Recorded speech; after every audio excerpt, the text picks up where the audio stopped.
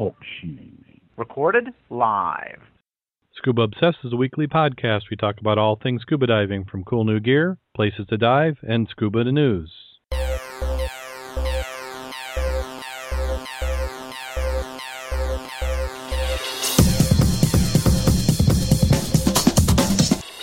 Scuba Obsessed episode 73 was recorded live July 7th, 2011.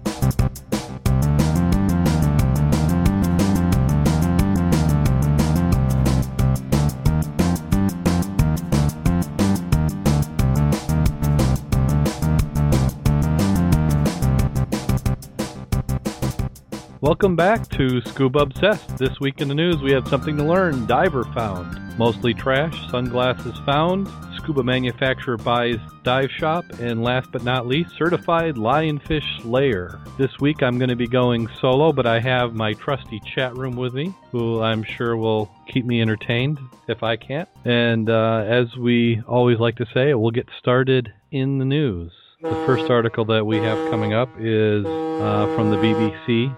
And I have no idea where any of these locations are, so I'll just stumble around and slaughter names like you're used to me doing. This first one is Dorset Coast scuba diving accident, our highest in the country. I chose this one just because I thought there was something to be learned. They said that in 2010 there were 41 separate diving accidents, and they said that was 3 times the national average, so it was concentrated in one location. They said that the visibility in that area can be 3 meters compared to 30 meters in the Red Sea. The dive liaison officer, Portland Coast Guard, said divers now tend to do their courses abroad when they're on holiday. Then they come straight back to the UK from warm, clear waters, then jump in the cold, murky water doing a 20-meter dive off a boat. They get panicky, their buoyancy isn't controlled, and they have a rapid ascent. Said the rapid ascent is the biggest risk to a scuba diver. They're also saying that that the divers aren't accustomed to the low vision and that they end up panicking. So they said that it's about not sticking to procedures and not doing what they're taught. People tend to get into it won't happen to me. So make sure that you're getting training. I also say that's why it's a good reason to dive local. All this great visibility is awesome, but if you can't get into your local diving situation and get out there, then you're missing out on a lot. So the next article up there that we have in the news is we have a diver found working together. There are a couple dive boat captains, or I won't say dive boat captains, but captains of ships, and they found a missing diver. Back on the dive boat was the diver's father, wife, and 18-month-old son. He wasn't seen. The scuba diver said he could see the boat, but he could not swim to it. He saw his wife on board as she was searching for him, looking in the opposite direction. Within minutes, this other captain, Mike Galagana, heard the wife's radio call reporting her husband missing. His mind immediately shot back to a similar call years ago, a call he didn't answer, a call he thought other boaters would help. He says, "I'll never forget the time guys were trapped in an overturned boat and they didn't survive. I regret not going for help." So this time he decided to do something. He didn't want to have that feeling again. So he got back to the site with some other captains. They laid out a plan of a grid to search. He says that the captains kind of have a professional brotherhood. You'll help others and they'll be there for you. They had many years of work at sea on boats and pooled their knowledge to conduct a search. All the boats fish there, and it's Shark Alley. They figured the direction the diver might have drifted. They verified the wind was pushing the tender south as the current flowed north. We all knew what had to be done. After about 7 p.m., he said he noticed something that looked like a black coconut in the water. I literally almost ran into him. Pulling him aboard, the diver asked, "How did you find me?" "By the grace of God, now get in the boat." Hours after the rescue, he was somber when thinking the waning light and time. If they had not found him when he did, the outcome might have been much different. Now, what this makes me think is that he didn't actually have a marker buoy, which would have made him much easier to find. In fact, they wouldn't have gone away, so he didn't have a lift bag or a marker. That sounds like his first mistake. Also, it sounds like he was diving alone. He had a crew back on the boat, his wife, son and father, but none of them appeared to be divers or diving. So he was diving. It looked like he was diving by himself. So good work on the captains. But as you can see, I mean, he said that's amazing to spot something just a little head bobbing in the water. It's awful hard to see. The next one on our list, as I pull it up, is Too Much Fishing Line, Turtle Rescue. This one's out of Dayton Beach Inlet, Florida. Reef rescue divers stumbled upon a struggling green sea turtle 1 mile off the coast. The two reef volunteers were on a routine scuba dive checkout of the local reefs. One of the divers spotted a 10-pound juvenile green turtle on the ocean floor. I saw the turtle and said, "Something's just not quite right," said Terry Sanjean. The injured turtle had 3 fishing hooks in it and was tangled in a mess of line. As a result, his head was tipped to one side. I don't think it could have eaten. Just the fact that I could touch it and pick it up suggested that it was in trouble. He turned it over, brought it to the surface. The turtle is now at the Loggerhead Marine Life Center in Juno Beach, with the goal of releasing it back into the ocean for a new start. Unfortunately, this is all too common. Something that's even worse in the wildlife is when divers get stuck in that. Many times when we've been doing river dives, that seems to be what we're getting snagged in more than anything else. Not only do you have to be worried about logs and rebar, but you also have the fishing line. I don't know what you do to prevent it. I like to allow fishing, but it seems like it's easy for objects and animals to get caught up in that sort of mess. Next article up on the list is mostly trash. Looks like they've had multiple years of this event, and I'm pasting these into the chat room. Trash, but a little treasure for harbor cleanup. And this one is out of Australia. The rubbish warriors were joined by forces to pull 800 kilograms of litter from the top end coast. And if you go and look at the article, they've got a photo of some of the items that pulled out.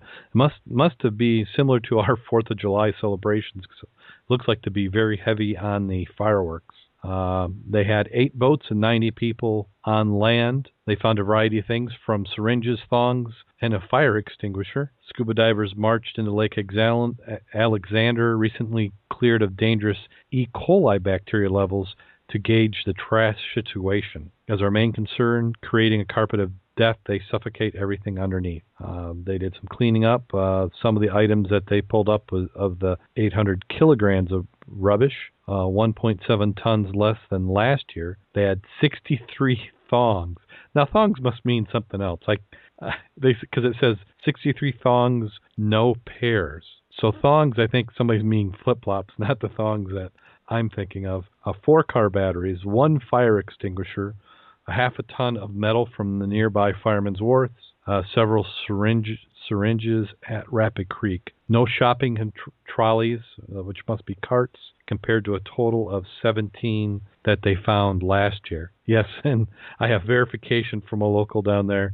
He says that thongs are flip-flops. I like what I was visualizing a little better, but that's okay. This next one is eyeglasses found. Some more things found under the water. If you can't find trash, find something else. This was, and you gotta love the internet today. Fox says, what you call thongs, we call G-strings. Yeah, we call them G-strings too. That works. Okay. This one is sunglasses retrieved 4 years after a plunge in the lake. Shrugs dive team member Dive Ward says it's a junkyard down there.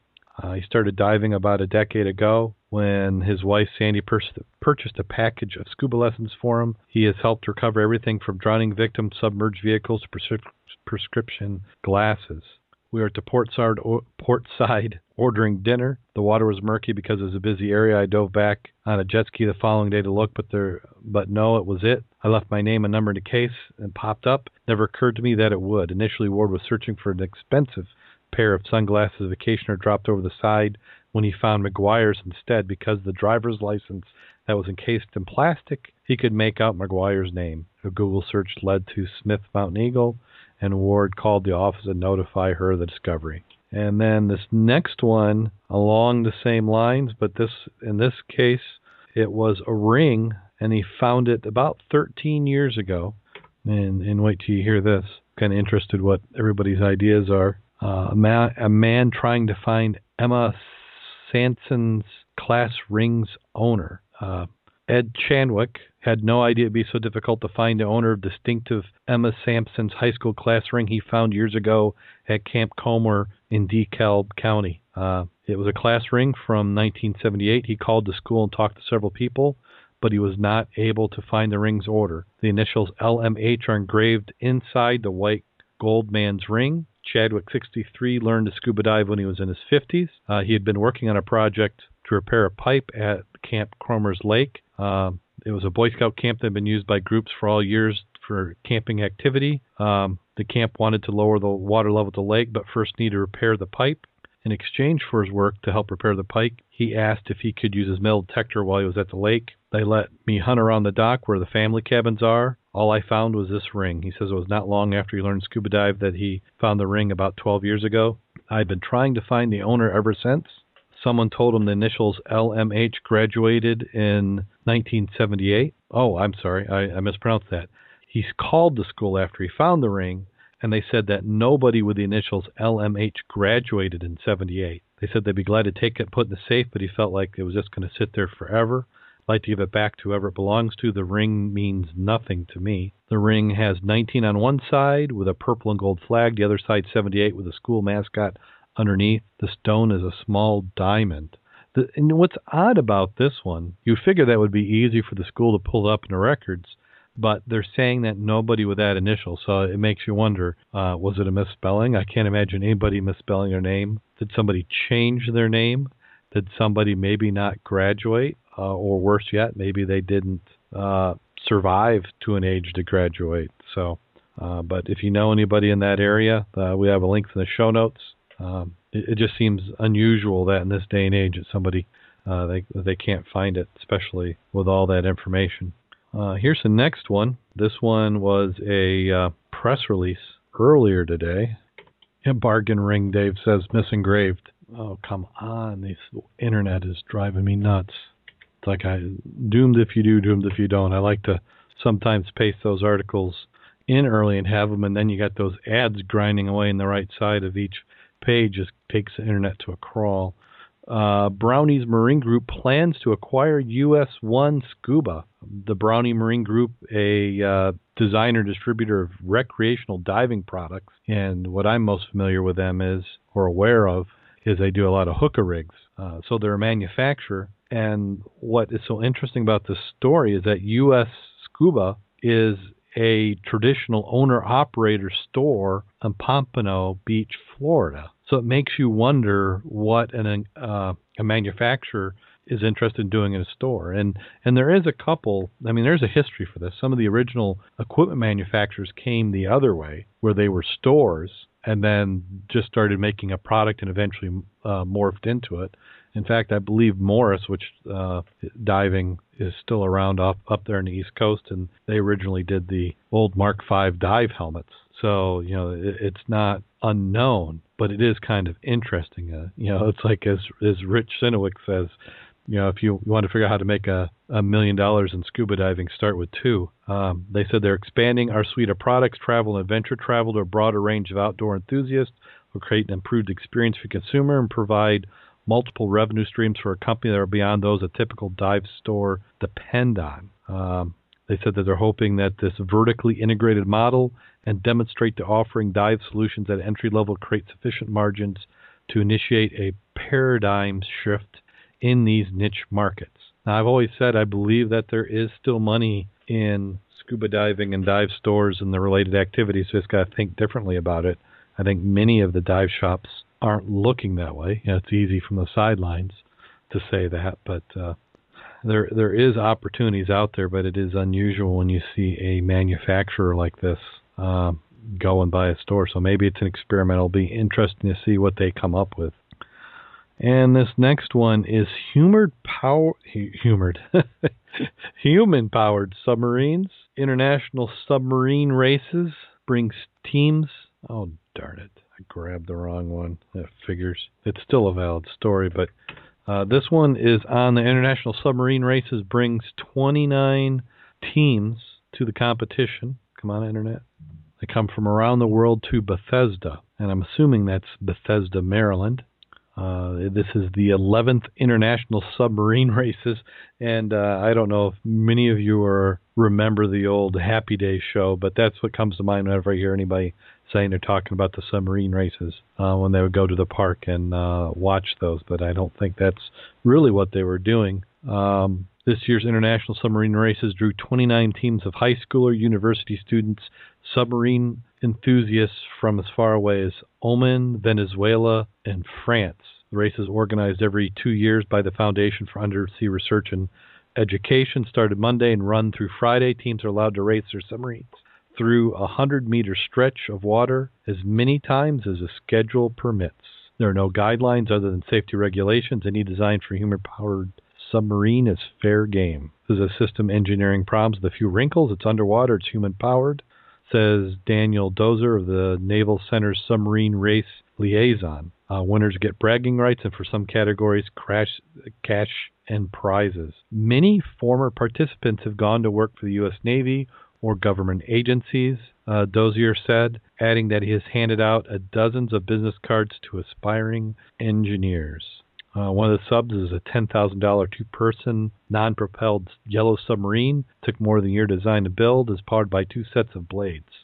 There's a lot of engineering that goes on site. One team had called the Sub Smash, named such that they wanted to smash the competition, but ended up smashing into a wall, so they had to do a little bit of construction to fix a flipper. One team, this one was from Canada. Everybody sported mustaches, except for the second day. The driver of the sub shaved his off. It got in the way of my scuba mask.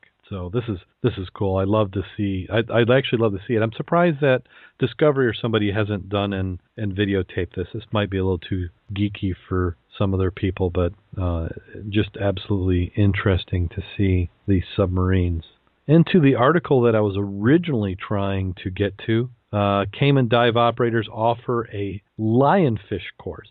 So it kind of goes back to the joke that there's not anything you can do underwater that you can't get a certification for. This one is a Cayman divers, and in support of efforts to get rid of the invasive, or at least not get rid of, but reduce the numbers of invasive lionfish. There's a new specialty course now being offered by local dive operators. The Department of Environmental and Marine Conservation Boards have approved CITA water sports members teaching the invasive lionfish tracker course, a PADI distinctive specialty course. The one-day course, which will be available to both residents and visitors, includes general background information on lionfish, including their progressive invasion of the northwestern Atlantic and Caribbean, explains why action needs to be taken to control the population and how to safely and humanely capture and euthanize the fish. Lionfish were first observed in the Cayman waters in February 2008. Since then, their population has increased steadily. Because they are native to the Indian and Pacific Oceans, their invasive species has no natural predators in this area. They're capable of laying 30,000 eggs a year. Other parts of Caribbean lionfish have had far more serious impact. Because we caught it early, we're doing a pretty good job of keeping the lionfish populations down. When you compare us to Bahamas, we are doing well. Any action taken to control the populations is therefore welcomed, and in addition to the PADI Lionfish Tracker Specialty Course, several dive operators also organize lionfish hunts and tournaments at local restaurants, are adding lionfish to their menus. Department of Education is also investigating other means of controlling the numbers, but at present removing them from the sea remains the safest and most effective way to keep them in check. Dave in the chat room says that he was looking on Google Maps, and you can see in Bethesda from the satellite view that the building that they did the scuba races in is incredibly long. I'm going to have to guess. I mean, considering Bethesda and its location, who knows what the original purpose of that pool was. Be interesting to find out. Okay, and this very last one is potentially cool scuba gear. And as they say, I never saw the show Lost, but it's all done with magnets. Magnets enable small design for underwater communications tool. This one's out of Design World. In the underwater realms, divers prefer small items rather than large ones. Scuba Concepts has designed their Mini Quest to fit in a buoyancy compensator's jacket pocket, 40% smaller than the original Quest model. It was a challenge for the product designers. They said, and this is what I've always thought it was, they say it's like a high-tech underwater magnadoodle. The senior engineering manager, Demi Miller, said. Features a magnetic stylus for writing on the surface, an eraser bar to clean for diving applications. Must be designed to very tight tolerances and be capable of withstanding pressures common to most diving depths. I've been interesting. Anybody have one of these? I'd love to see if they like it. They said these high-energy magnets are manufactured plus or minus 1/100th of an inch in the print dimensions.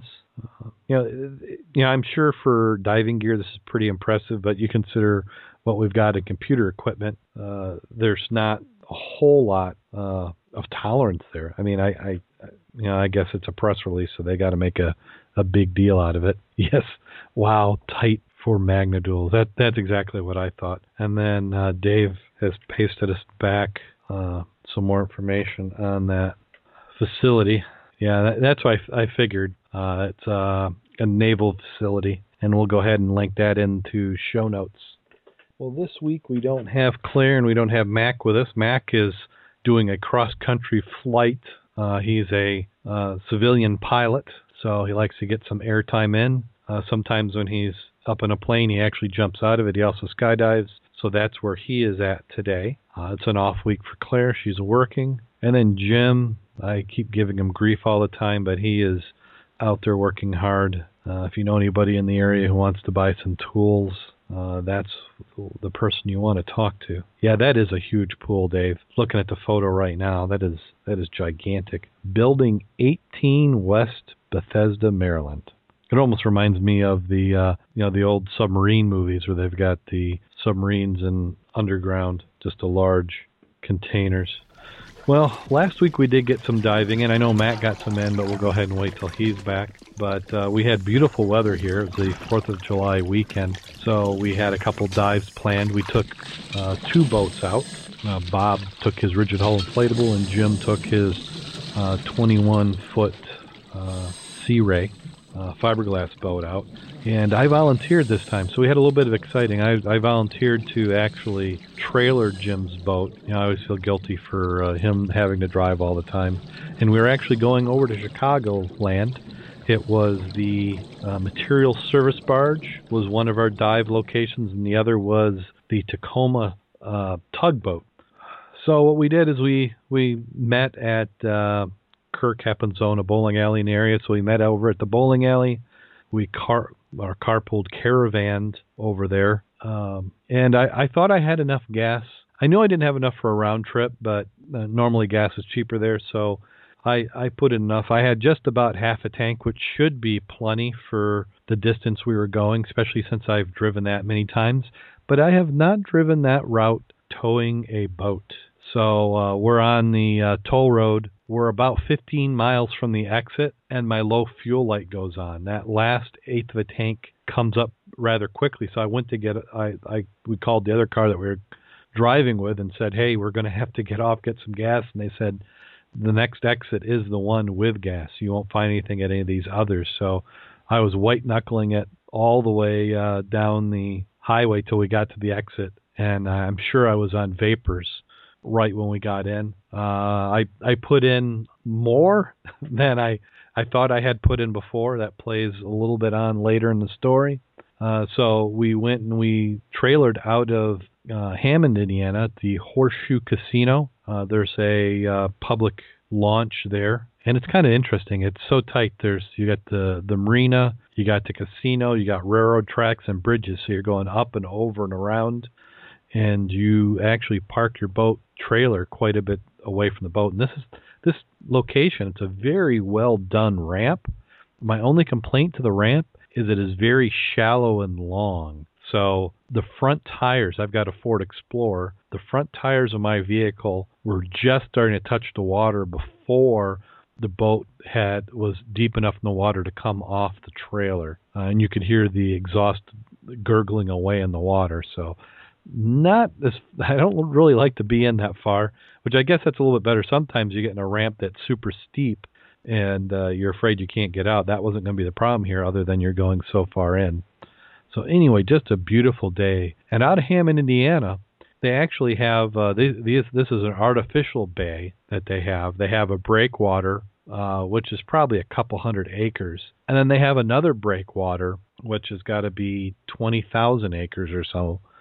Just this huge volume of water with a couple entrances and some lighthouses out in rocks. And as soon as you get out there, you're at the material service barge. Now, we had just gone diving on the Muskegon the week before, so I was not expecting anything at all exciting as far as visibility or even quality of the wreck. I'd never been on it.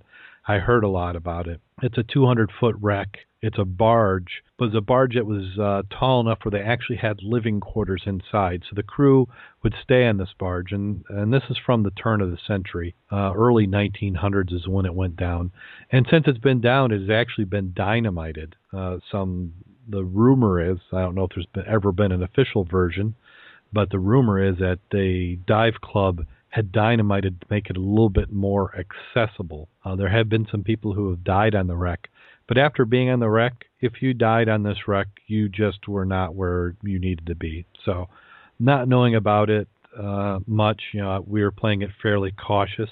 We geared up. We had the two boats. We had with us Kirk, Bob, David, Jim, and myself. It is warm, and this is one of those where you're sitting there in the boat, and it's a little warmer than you'd like. So, I'm learning now. I'm getting used to this warm weather diving. Too much in the winter and not enough in the summer. But I was priming the whole way, getting that. And also, this is a good thing to talk about. Listening to Rich and Diver Sync, he was talking about wading, and Jim and I on the way out, we've been talking about the same thing. And we had realized that since we had started diving, we have really never properly adjusted our buoyancy, which is, this is not substitute for proper instructions, as our disclaimer. But what you should be able to do is when you are in an empty tank on aluminum 80, you're at 500 pounds, you should be floating in the water with an empty BC right at eyeball level. And that's when you're going to be lightest. It should be, on your mask, that water level should be even with your eyeballs. And we had realized that we hadn't done that. It was one of those things. And even when we went through the class, we never did that. They kind of said, "Oh, how big are you? Here's what you go. Here's the weight." And then as you're buying gear and doing stuff, you're either adding or taking away. But it's all relative to what you've been used to. And, wanting to lose my personal body weight a little bit, but not being as successful as I'd like, I've been kind of concerned that I was going to need more weight. So anyway, Jim and I decide that we're going to go and do that. And I know I've been a little bit heavy, so I took 4 pounds off at the beginning of the dive. So I'm kind of concerned I'm not going to be able to get down.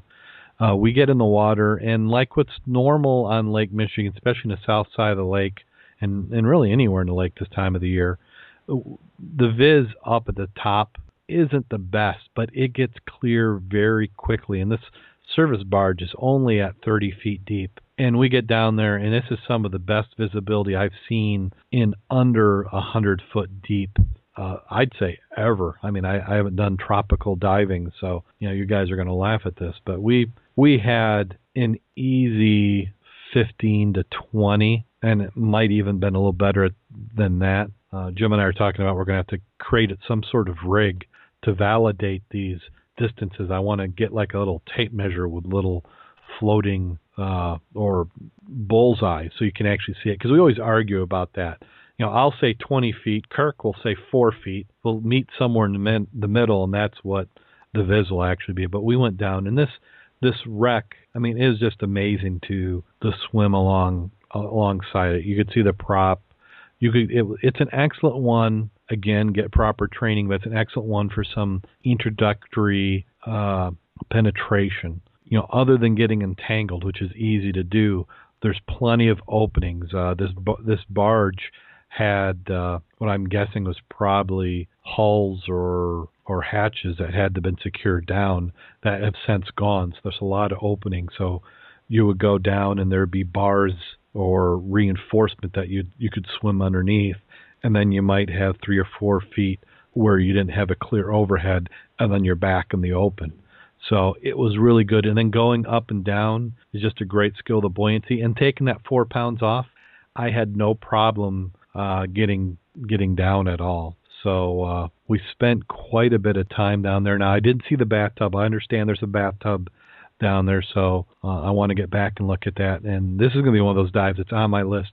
And what we're starting to do is build together a list of anybody's coming in the area and they want to go diving. I think in just about any type of weather, we can find a dive site. Because the nice thing about Chicago is the wind's coming from the southwest. On the east side of Lake Michigan, that might be a little rough. We might have, in fact, it was calling for 2 to 3 to 4 foot waves. And over there, we had less than 6 inches. It really was no waves. The only waves were there by the boat. So we had a nice, about an hour of bottom time on 80s. That was great. David did go up a little early because he's got a 100, 119 actually, and he wanted to make it in the second location. So anyway, I come back up, and so I still had 1,000 pounds in my tank, so I drained it down to 500, and we took off some more weight. So I'm embarrassed to say I was overweighted. And this is from doing ice dives and winter dives and river dives where it seems like we're constantly throwing weight on. We're not heavy enough. I took over 10 pounds off my dive belt getting to the ideal weight, and I'm probably still, I would say, 2 pounds heavy. And then Jim, he took 6 pounds off his dive belt. And I want to say I was actually getting tendonitis in my left elbow from lifting these heavy darn weights into the dive boat. So that about a mile and a half away from the material service barge, we have the tugboat Tacoma, originally built in Benton Harbor, Michigan, in our backyard here. It sank just after the turn of the century as well. A wooden tugboat, steel reinforced. It's about 60 feet long. It has the boiler intact. There's a nice plaque on it. I was told it's good luck to be the first person to find a plaque. I don't think I was the first person. Somebody pointed out to me, but they said that they weren't being counted in the good luck discovery. But that was an interesting vessel. That one you don't really need as much time. 20 minutes on that one is going to be about all that you're going to want to do. I mean, if you don't mind just seeing the same thing over and over. And what I did is I laps and zigzags around the wreck, raising my buoyancy in the water column a couple feet each lap until we got time to leave. But and then we got up and Jim did some checking of his weights, and that's where he took some off. So a beautiful day out there. If you look at the Mud Club site, you can see where I've got the track. I did a GPS track from one site to the other site. And you'll notice that's not quite a straight line. That was Jim driving. He likes to, I think he thinks he's driving a jet ski. So he was jumping up over the wake of Bob's boat. But a sunny day. Between that and the next 2 days of being out in the sun, I did get a burn that is just now starting to ease up a little bit. So anyway, we did the required post-dive meal, and then we started to head back. We split up from Bob. We were probably about a quarter mile from home when I had noticed that the low fuel light had come on. Only this time we didn't quite make it to the gas station, so we had to call for backup. So I had to call for my wife to bring us some gas. So I now exactly know how much it takes, and it's about a quarter cup less than what I had in the tank to get from Barnes Harbor, Indiana to home. And it's a game I play. It's crazy that I didn't have, we make sure we have plenty of air. We need to make sure we have plenty of gasoline, and we do in the boat. And I was just being a cheapskate. It wasn't a money thing or anything else. It was just, it's like stealing from me. I just get so tired of paying these companies for the gas. So I only put in what I need. And then, and maybe you do this too. I watch the gas price. If it goes down, that's when I fill. So I thought it was going to go down. So I'm not going to keep any extra in the tank. It drives people crazy. I'll go and I'll put in 2 gallons every day for a week until it goes and drops. But I got burned. And so one thing I did learn is that the gas mileage towing a boat is about 1/3 of what I get normally. So if you were following Jim, you probably noticed that he tweeted that. And I've gotten a little bit of ribbing over it, but if that's the worst that happened out of the weekend, that's not bad. For this weekend, I don't really have any dives planned. Not saying that we're not going to go and get any in, but hopefully we do. Interested to hear what kind of dives other people have coming up. If you want to have comments or suggestions for the show, you can send them to the show at scubaobsessed.com. Make sure you head over to our Facebook page. Tell your friends about the show. If you dive with somebody and you got a dive buddy, have them listen to the podcast. Send them some links. If you want to know what the official links are, you can, again, email us at the show, and I'll go ahead and forward you the links to all the information. It's also available on the website, scubaobsessed.com. You can also go to Facebook, facebook.com/scubaobsessed. We like to have friends. Also, if you can give us some 5-star comments in iTunes, we always love to have those. And then we're trying to get a discussion going on over in the forum on dry suits. I am determined in the next 30 days I'm going to get a dry suit. We had Shipwreck Mike. He put a comment on there, so I appreciate his information. He said I would go with either the new FLX Extreme by DUI, made with tri-lam material with polyester outer layer, same material as the tops of the FLX 5050, makes it lightweight, durable, and supple. DUI designed a complete new overlay to give it suit its own unique look. Cordura is used in the upper body and legs for extra durability. This almost reads like a press release, Mike.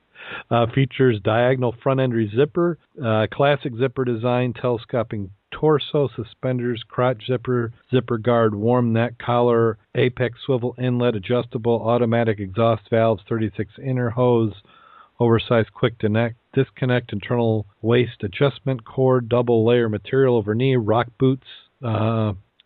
Price is $2,600 to $2,800, and that's the thing is I'd really like to stay about $2,000. Dave in the chat room is saying Go Fusion. That's another one that's on the short list, and there's 3 of those. You've got the Sport, the Bullet, and the Tech. Sport being the lightest, Bullet being the strongest, and Tech being kind of in between. But those can get right there in that same price range too. And then there's some places that will do custom. I can get a custom dry suit for about $800, $900. You've got some other dry suits that are a little bit less. So I've just got to get in and try some of these out. But if you got some comments or suggestions on the dry suit, why don't you head over to the Scuba Obsessed forums, put some information in. If you got a topic, you got questions, in addition, you can go ahead and throw them on over there. Trying to get some activity going on over there in the forums. We should have some more information on the dive boat project coming up. That will be getting going here pretty soon. And also we have some more targets that the club is diving on in Lake Michigan. So hopefully we'll have some announcements coming up yet this year. So I'd like to thank everybody for listening. We appreciate all the feedback, all the followers, all the listeners. It's great doing the show. Also, if you have any ideas for guests, again, we'd love to have those sent to us. And we're to that part of the show where we do the bad scuba joke. Now, this one, again, is not quite a scuba joke, but after going through about 400 jokes, this is about the closest I could find. So hopefully it's enough to keep you entertained until next week. A loaded minivan pulls into the only remaining campsite at a campground. 4 children leaped from the vehicle and began feverishly unloading gear and setting up a tent. The boys rushed to gather firewood, while the girls and their mothers set up a camp stove and cooking utensils. A nearby camper marveled to the youngster's father. "That, sir, is some display of teamwork." The father replied, "I have a system. No one goes to the bathroom until the camp is set up."